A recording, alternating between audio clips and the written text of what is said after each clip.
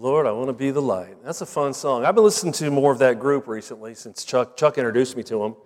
And I got to say, it's hard to not be happy or smile when you listen to the music. I haven't heard a sad song or anything that takes me away from being positive. So if you get a chance, YouTube that group, Sunday Drive, and listen to them. That way you'll know more of their songs when we hear them in concert. But they are really good, really good. Well, if you have your Bibles, turn to Joshua chapter 7. Joshua chapter 7. Let me scan the crowd first to see who's absent, because you all have your permanent assignment seats. And I have everybody. Okay, I know quite a few of you are sick. But those that did not notify us, they are getting Grace Fellowship demerits.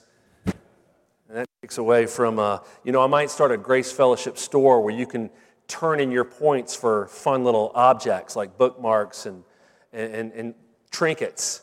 But if you get demerits, it's going to be deducted. All right, I digress. The Battle of Jericho was an absolute success. We know that. We discussed that last week.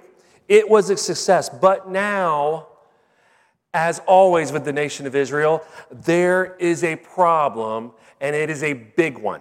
It is a big one. Look at Joshua chapter 7, everybody, verse 1.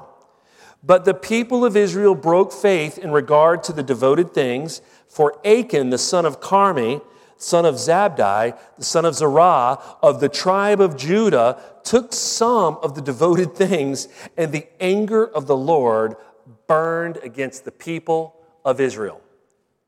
One man, whole nation affected. Now, I want to go back. We got to figure out what devoted things are we talking about? What devoted things? We're going to put it up there for you. In chapter 6 of Joshua 6, 17 through 18, it says this. Get ready for it. It's going to be great. There we go. And the city and all that is within it shall be devoted to the Lord for destruction. Only Rahab the prostitute and all who are with her in her house shall live, because she hid the messengers whom we sent. But you, talking about Israel, keep yourselves from the things devoted to destruction, lest when you have devoted them, you take any of the devoted things and make the camp of Israel a thing for destruction and bring trouble upon it. We have perfect instructions. You can't fail in understanding these instructions. The things of Jericho were devoted to God and God alone. But this is how the people, as a whole, this is how they broke faith in regard to the devoted things through one man, Achan. We will soon find out what devoted things he actually took. But this story, oh boy, does it hit home. Let's go a little further. In the text, Joshua sent spies to spy out the land. Hey, that's not a problem. He's done that before. He did that with Jericho. No big deal. They returned with this report. They returned and said, do not send all the people. The people of Ai are few. It's small. Send maybe 2,000-3,000 men to attack this city. So Joshua, listening to these men and these men alone, sent 3,000 men, and the Bible tells us that they fled before the men of Ai. Not only did they flee, the men of Ai killed 36 of their Israelite brothers as they chased them away. 36 men died running with their backs turned to the men of Ai. And now the hearts of the Israelite nation, right, the people of God, their hearts, they were the ones melting away. The Bible says that it melted and became as water. Where before, it was the inhabitants of Canaan whose hearts were melting away. It now seems that the tables have turned. Something has gone horribly, horribly wrong. So Joshua and the elders, they come before the ark. They tear their clothes. They fall face first to the ground before the ark of the Lord. They put dust on their heads until evening, as if mourning, as if in lament, right? And look at in chapter 7, look at verse 7. We're going to start there. Verse 7. And Joshua said Alas, O Lord God, why have you brought this people over the Jordan at all to give us into the hands of the Amorites, to destroy us? Would that we had been content to dwell beyond the Jordan. O Lord, what can I say when Israel has turned their backs before their enemies? For the Canaanites and all the inhabitants of the land will hear of it and will surround us and cut off our name from the earth. And what will you do for your great name? The Lord said to Joshua, get up. Why have you fallen on your face? Israel has sinned. They have transgressed my covenant that I commanded them. They have taken some of the devoted things. They have stolen and lied and put them among their own belongings. Therefore, the people of Israel cannot stand before their enemies. They turn their backs before their enemies because they have become devoted for destruction. I will be with you no more unless you destroy the devoted things from among you. Nick, I don't think the pulpit mic's on at all. I don't think this is on. So, there we go. That's clear. That was powerful scripture. While they're face down in the dirt, oh, why is this happening to us? He said, it's easy. You've sinned. And we're going to find out. The title for this message is Keep Your Eyes Right on the Lord. We're going to find out how Joshua took his eyes off, and this being the result. Now, God tells Joshua something. He says, man, get up. Get up off the ground. Consecrate yourselves. Brother, you have devoted things in your midst. In your camp, there are things that have been stolen that were devoted to me. I was robbed. This is what God is saying. You cannot stand against your enemies until these devoted things are removed. In the morning, you're going to bring before me tribe by tribe, clan by clan, right? You're going to bring family by family and man by man. What I'm giving you here is basically the elements of the Israelite society. That's how it was built. Now, each of these larger groups would come before God, and then he would select a smaller subgroup from each of those larger. And how did he do that? It says that the Lord takes by lot. So we're looking at the use of sacred lots here. Most likely it's what we call the Urim and the Thummim. And what that is, it was worn by the priest, and it was selected by the priest.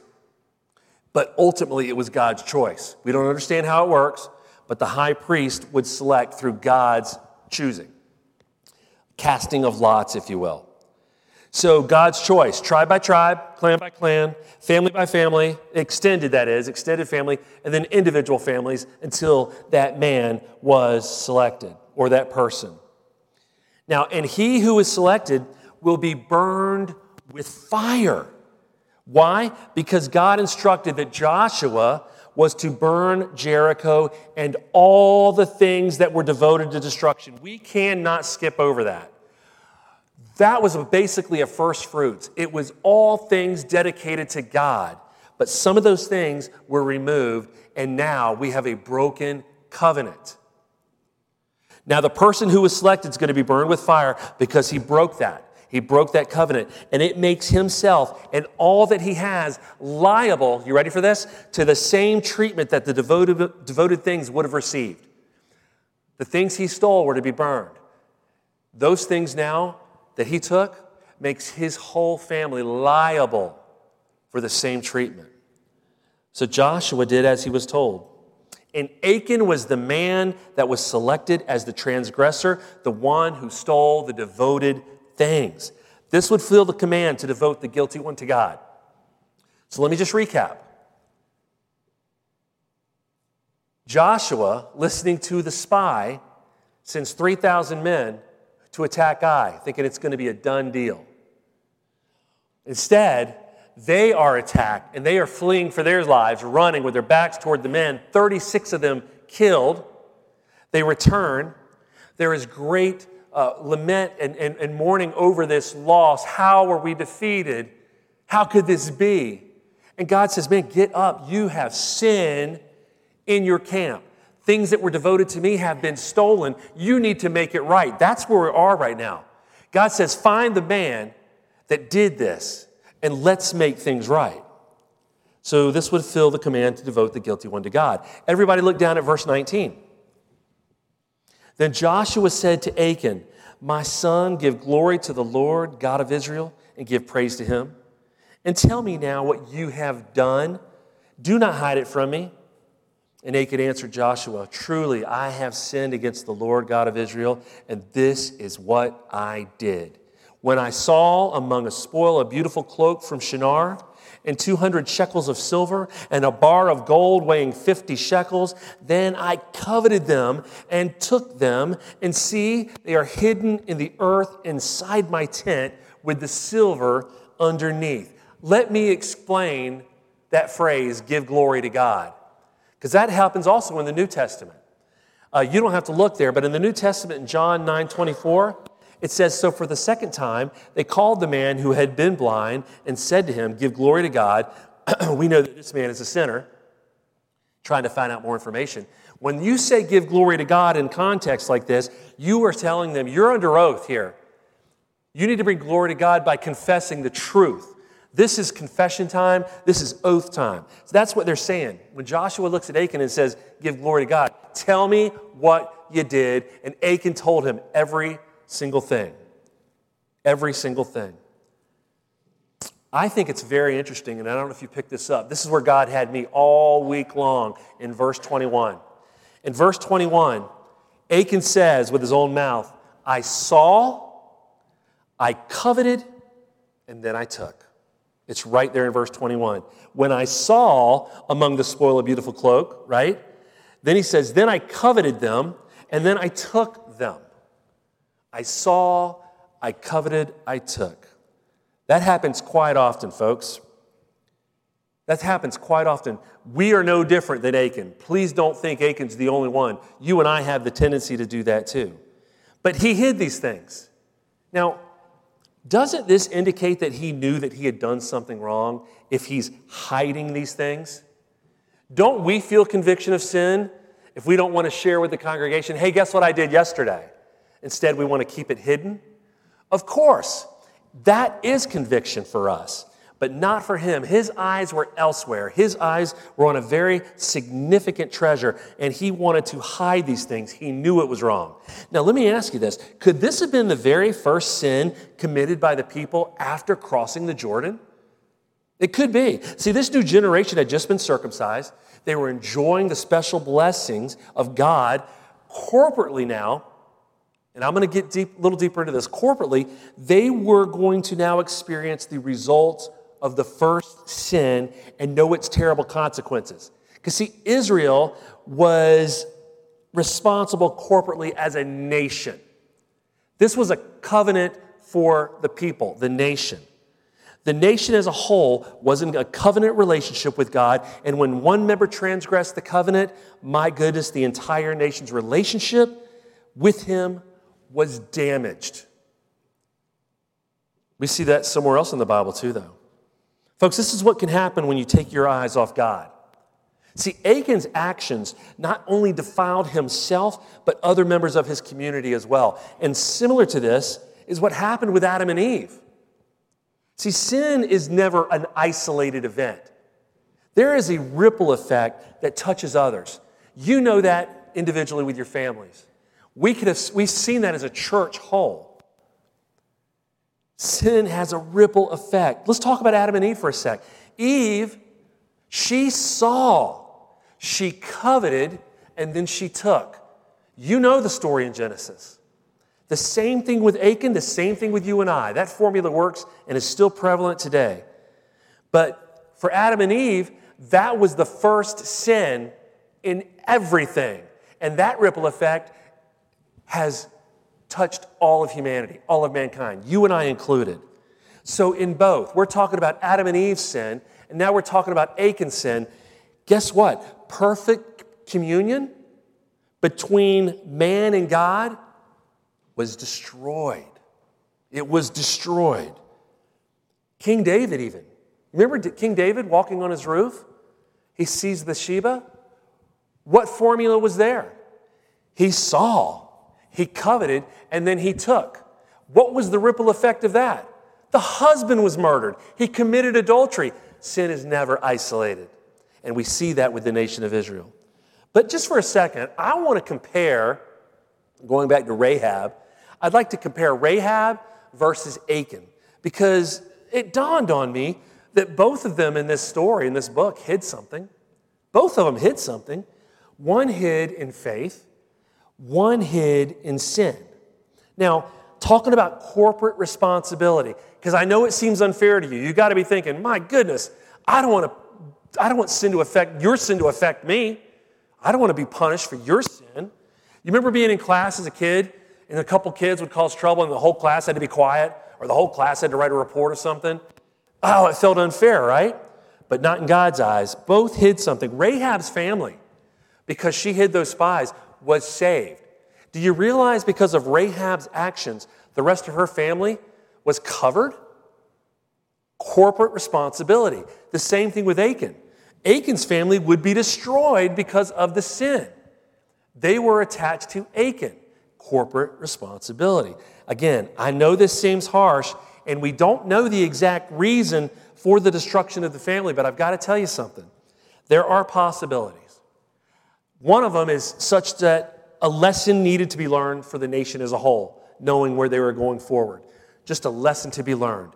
There was another possibility that the kids were also showing signs or exhibiting disobedience and disrespect for God's commands. Come on, don't we imitate our parents, right? I know that's not true in all things. There are exceptions. But don't we imitate and mimic our parents? We try to raise our kids the best. But if the father's doing this, don't you think maybe the kids were involved? And that brings me to my next point. They probably knew. They're sharing a tent. They were probably accomplices in this and knew and kept it quiet. But you know, God does not need to explain his reasons to us. He doesn't. But I'll tell you this. We have enough information in this Bible and in this book, we have enough information that we can see God is holy. God is holy, and that disobedience comes with consequences. Any parent in this room right now will agree with that statement and back me up. Disobedience always has a consequence, and that's what we're seeing here. You know, technology advances. I was thinking 50 years ago where we've come from. 25 years ago. Look at medicine. Look at cell phones, computers. Technology has advanced. But one of the things that hasn't, that's remained the same, is our sinful nature. Our sinful nature remains the same, no matter how technology advances. Now, having said that, man continually invents new ways to sin. Do you realize that? With technology advancing, we create new ways to sin. Because that sinful nature remains the same, but guess what else remains the same? God's hatred for sin. We are no different than that man Achan.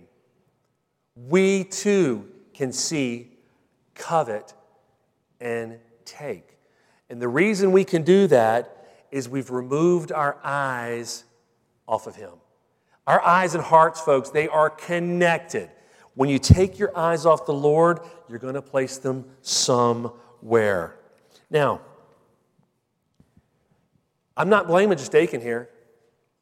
I'm going to talk about Joshua and the nation. Joshua took his eyes off too. Nowhere in the beginning of this chapter do we hear or see anything in regard to God's presence. Not there. It seems as if he is not involved, or how I like to look at it, this is how I think, I don't think he was included. God, you're not included in this. So Joshua listened to the counsel of men over asking God, Joshua, man, give me a couple thousand men. We'll have this done in a day. We'll have it done. He did not come to God at all. He moved forward without God's involvement. Why? Was he still riding this wave of success when Jericho fell? Was that the wave he was riding? I mean, was I so much smaller that this would be a piece of cake? I don't know what Joshua was thinking. But I do know this. He seeks God's presence after they have failed and lost 36 men. After the tragedy. Aren't we all like that? Don't we seek God's presence only after the main tragedy instead of coming to him before? We do it all the time. I do it all the time. He falls face first in the dirt. He calls on God with his face in the dirt. Had he sought God first, folks, had he sought God first, he would have known not to attack Ai. Don't do it. Because things were not right with the nation. God could not be with you, Joshua. Had you asked, you would have known that I cannot be with you. The scripture says that we just read. It said this, I will be with you no more. Now that is terrifying. Because all throughout the beginning of Joshua, I will be with you. I will be with you. I will be with you. Now he's saying, I will be with you no more. And then the most beautiful word Joshua could ever heard, unless. I mean, if that word was a tangible thing, I'm sure he would have squeezed and hugged the juices out of it, right? Unless. And I bet anything God said after unless, Joshua would have done. He would have been obedient to that. He says, I will be with you no more unless you destroy the devoted things from among you. And we see that Joshua learned a valuable lesson in all of this. It's one for us to learn from too. Here's what happened. Joshua sent members to Achan's tent. They did. They found the stolen items as Achan said they would. Give glory to God. Yep, I took them. Here they are. They brought the items to Joshua and the people. They laid them out before the Lord. Joshua, along with all of Israel, took Achan, the stolen items. This is the silver, the cloak, the gold. This was a significant treasure. This would have taken care of them the rest of their lives. They took all of this. They took his sons. They took his daughters. Again, it's possible that Achan's family knew or shared in this offense, although the text doesn't comment on this specifically. They took his oxen. They took his donkeys. They took his sheep. They took his tent. Everything he had. They stoned him. They stoned the family. And then they burnt them with fire. All the devoted things for destruction, as it was supposed to be done in Jericho, was burnt with fire. Now, it says that they raised over Achan a huge heap of stones. This is interesting. The first set of stones was set for a memorial. Do you remember the 12 stones they set when they crossed the Jordan? When children were to walk by these 12 stones and say, Dad, what is that? Well, that's for us to remember what God did. He dried up the Jordan and we crossed over into the promised land that you have inherited and where you live now. It's the miracle of God. He did it at the Red Sea. He's done it here at the Jordan. These 12 stones are memorial. But you know what? The heap of stones over Achan, it's a memorial too. It's a reminder of Israel's potential for unfaithfulness. Boy, oh boy, do we need to see that heap of stones in our life. A reminder for unfaithfulness and for the dire consequences that result from it. Because do you want to know what happened after the devoted things were burned and things were made right with God? The Lord turned his anger. He turned his anger. He was no longer angry. He was back. I am with you now. I will be with you. Because the things devoted to destruction had now been fulfilled. Now you can move forward, Joshua. Now everything's going to work. We can see here and all throughout Scripture that mercy accompanies judgment. Mercy accompanies judgment. That is a gracious God that allows mercy to accompany judgment. Now things were made right with God. And now Joshua and the nation had hope again. Look at the first two verses of chapter 8. Joshua 8, 1 and 2. And the Lord said to Joshua, hey, do not fear and do not be dismayed. Take all the fighting men with you and arise, go up to Ai.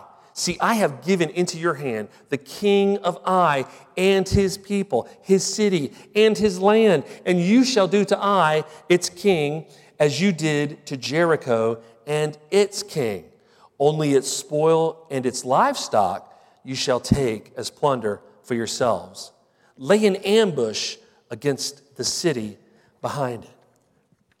Wow, what a difference. The words recall what God said to Joshua in the very beginning of this book. Hey, Joshua, I don't want you to fear. I want you to be dismayed. I am with you.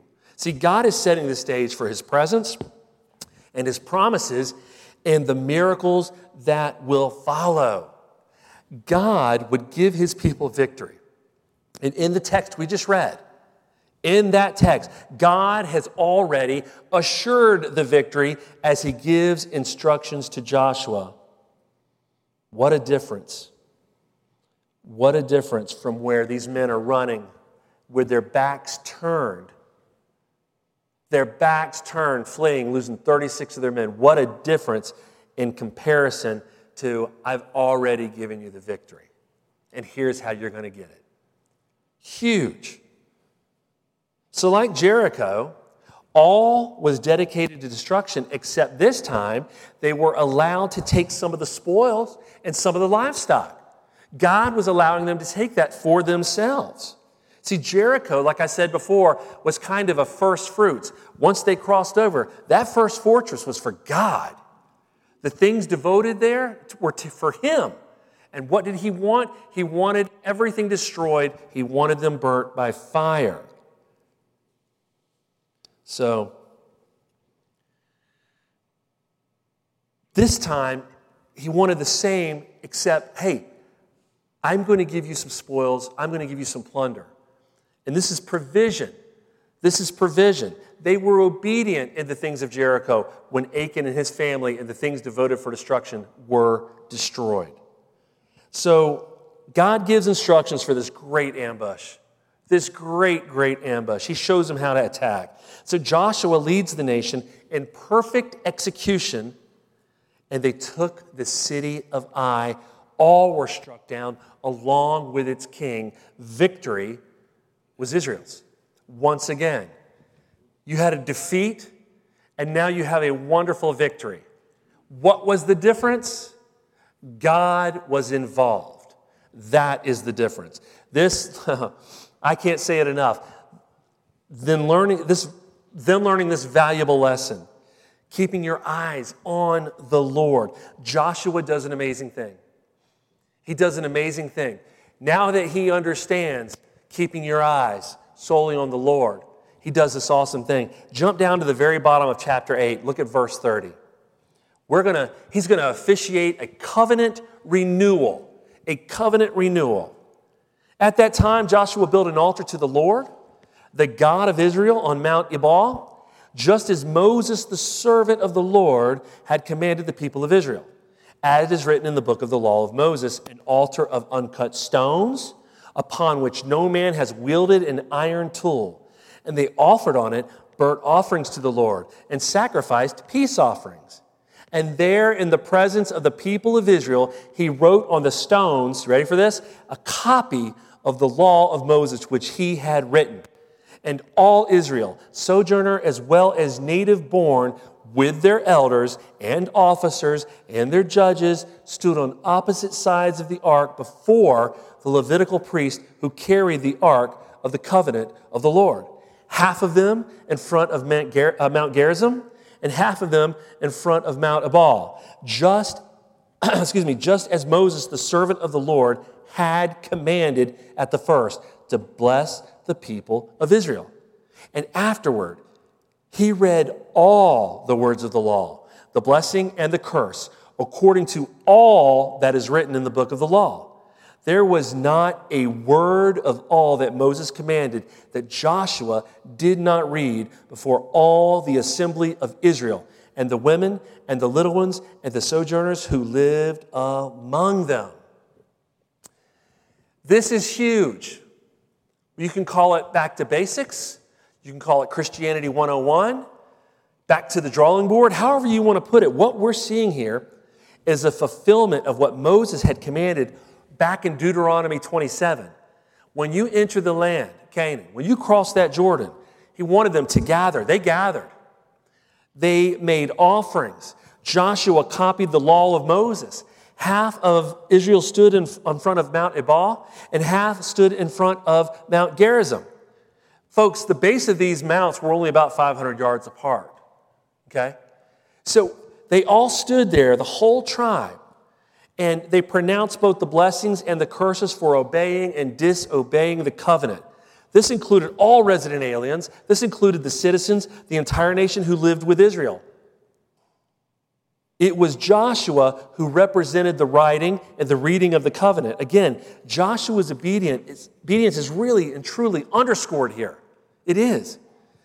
As he is reading to the totality of Israel, including the women, the children, and the sojourners. See, this covenant renewal, what it was this. It was about being consecrated to God. This covenant renewal was about celebrating their relationship with Him.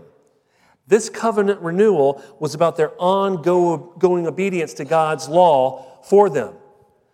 And what a perfect time to do this, Joshua. Achan had just sinned, caused a horrible, horrible problem for the nation. 36 men died of it. Remember the ripple effect. They were defeated. Now, God gave them the victory when they made things right. Victory was theirs. And so he said, you know what? Let's go over things one more time. Let us all remind ourselves of God's law, the law Moses gave to us. I think we need to go over it again. Parents, have you ever gone over rules with your kids when they keep breaking them? Teachers, you'd probably do the same thing. I love that Joshua did this. Yes, he was obeying Moses. It's true. But boy, was this needed. And I'm telling you, there is a lesson for us as well. So the victory at Jericho was a lesson for the Canaanites. Are you with me? That was a lesson for the Canaanites. The defeat of Ai, well, that was a lesson for the Israelites. And boy, oh boy, you would hope, if you know the story of the Israelites, you know it's not done. But for now, they were obedient to God, and they learned their lesson. The defeat in battle would not be the greatest loss, though. The defeat in Ai, guys, was not the greatest loss to the Israelites. Do you know what it would be? The loss of God's presence. The loss of God's presence would be the greatest disaster. I want to read it again in Joshua 7:12. It's in your Bible, it's right there, Joshua 7:12. Therefore, the people of Israel cannot stand before their enemies. They turn their backs before their enemies because they have become devoted for destruction. I will be with you no more unless you destroy the devoted things from among you. That's powerful. That is powerful. The loss of God's presence would be the greatest tragedy that they would ever face. Let me talk about you for a second, because this story rings true in our very lives. You cannot hide sin from God. You can hide it from me. You can hide it from each other, okay? You cannot hide sin from God. Even in the darkest recesses of your being, folks, for God, it's like a bright noonday. He sees all. So let me say this to you. You can't run from the Lord. You can't hide from the Lord. But you know what you can do? You can take your eyes off the Lord. And we do it all the time. Taking your eyes off the Lord, this story illustrates that perfectly.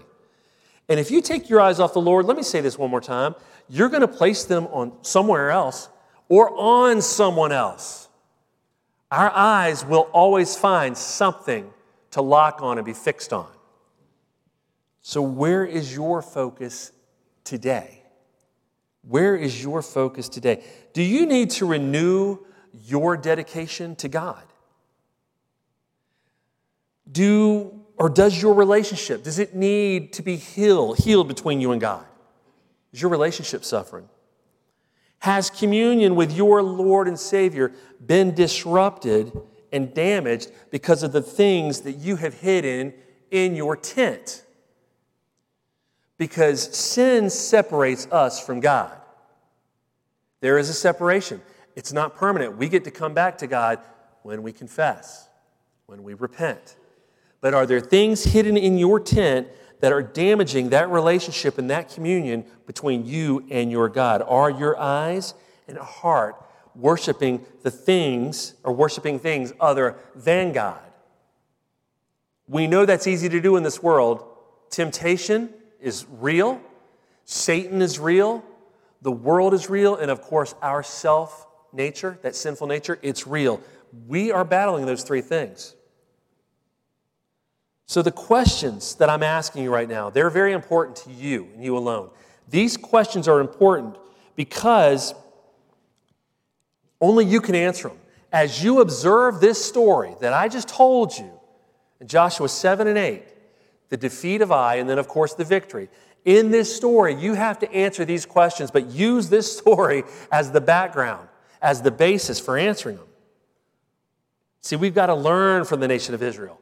We have to learn from the nation of Israel, both in lessons of warning and of hope. This is why God gives us this wonderful living word, so that we can learn from it. You cannot hide from God. You cannot run from God, but you can take your eyes off of God. I got a funny little story. Well, I guess it's funny depending on if you laugh. I don't know if it's funny or not. There's a story of a prosperous young investment banker. Okay, he made good money, and he was driving a new BMW sedan, but he was driving the sedan on a mountain during a road mountain during a snowstorm. Okay.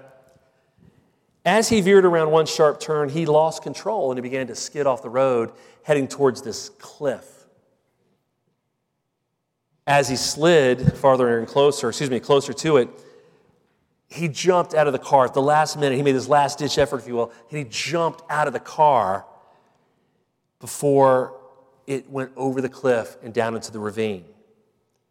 When he leaped from the car, though, he suffered a very bad injury. Now, the car tumbles over into the ravine, blows up in a ball of flames. And though he escaped with his life, as he's watching this car burn, the man suffered a massive injury. Somehow his arm had got caught near the hinge of the door as he jumped out. And as the car went over, and as he was trying to go the other way, well, it tore his arm off at the shoulder. A trucker saw the accident. A trucker pulled over. He saw the accident in his rearview mirror, pulled his rig over, and he ran to see if he could help this poor man.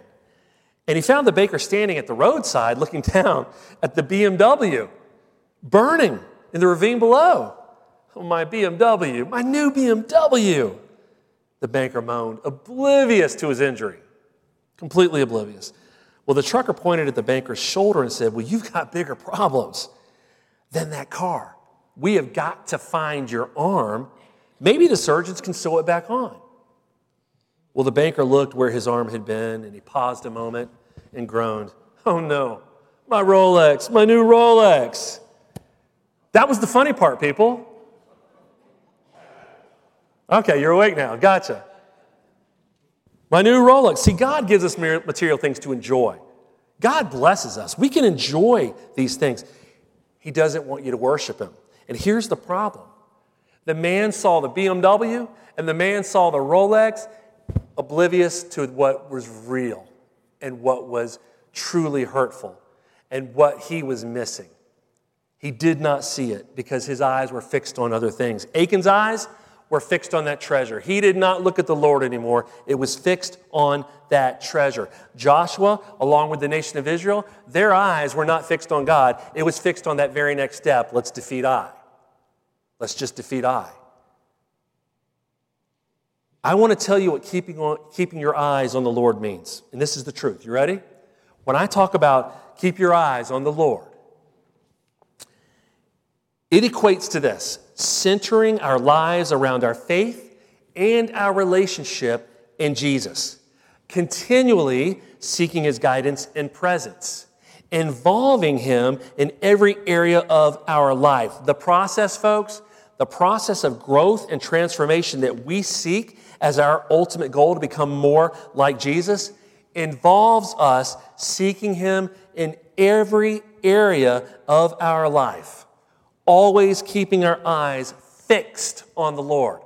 And I'm going to tell you, there are many bright and shiny things in this world that want to compete for your vision, for where your eyes are fixed. Look at me. Look over here. You want this. You desire this. There are many, many things. And we can fall prey to those things when we take our eyes off the Lord, when our eyes are no longer fixed. Hebrews 12:2 says this: looking to Jesus. Looking to Jesus. That means fixing our eyes on Jesus, the founder and perfecter of our faith, who, for the joy that was set before him, endured the cross, despising the shame, and is seated at the right hand of the throne of God. This is where our eyes need to be fixed in all things, not just spiritual, folks. You take God with you every day, wherever you go. God should be involved in every area. Joshua learned in this story. We see that Joshua learned. We see that the nation of Israel learned in this story. It's my hope that you and I learn this valuable lesson from this story, keeping our eyes fixed on the Lord. And in keeping with our eyes fixed on the Lord, we're going to turn to His table, the Lord's table. I'd like to invite the ladies up, please. If the men will prepare to come down. Keeping our eyes fixed on the Lord, we are going to partake of His table. We're going to focus on the bread and the cup, which of course is His body and His blood. And in this time of communion together, just like Joshua called the nation to Mount Ebal and Mount Gerizim, and he read aloud every word of the law, bringing all the nation back into covenant with God, I want you to use this time to reconnect with your Lord and Savior. It's very important for us to remember that when we commune with God, we are setting ourselves back in a position where we are connected, we are communing, where we are restored. And that's what we want to have happen in this communion service.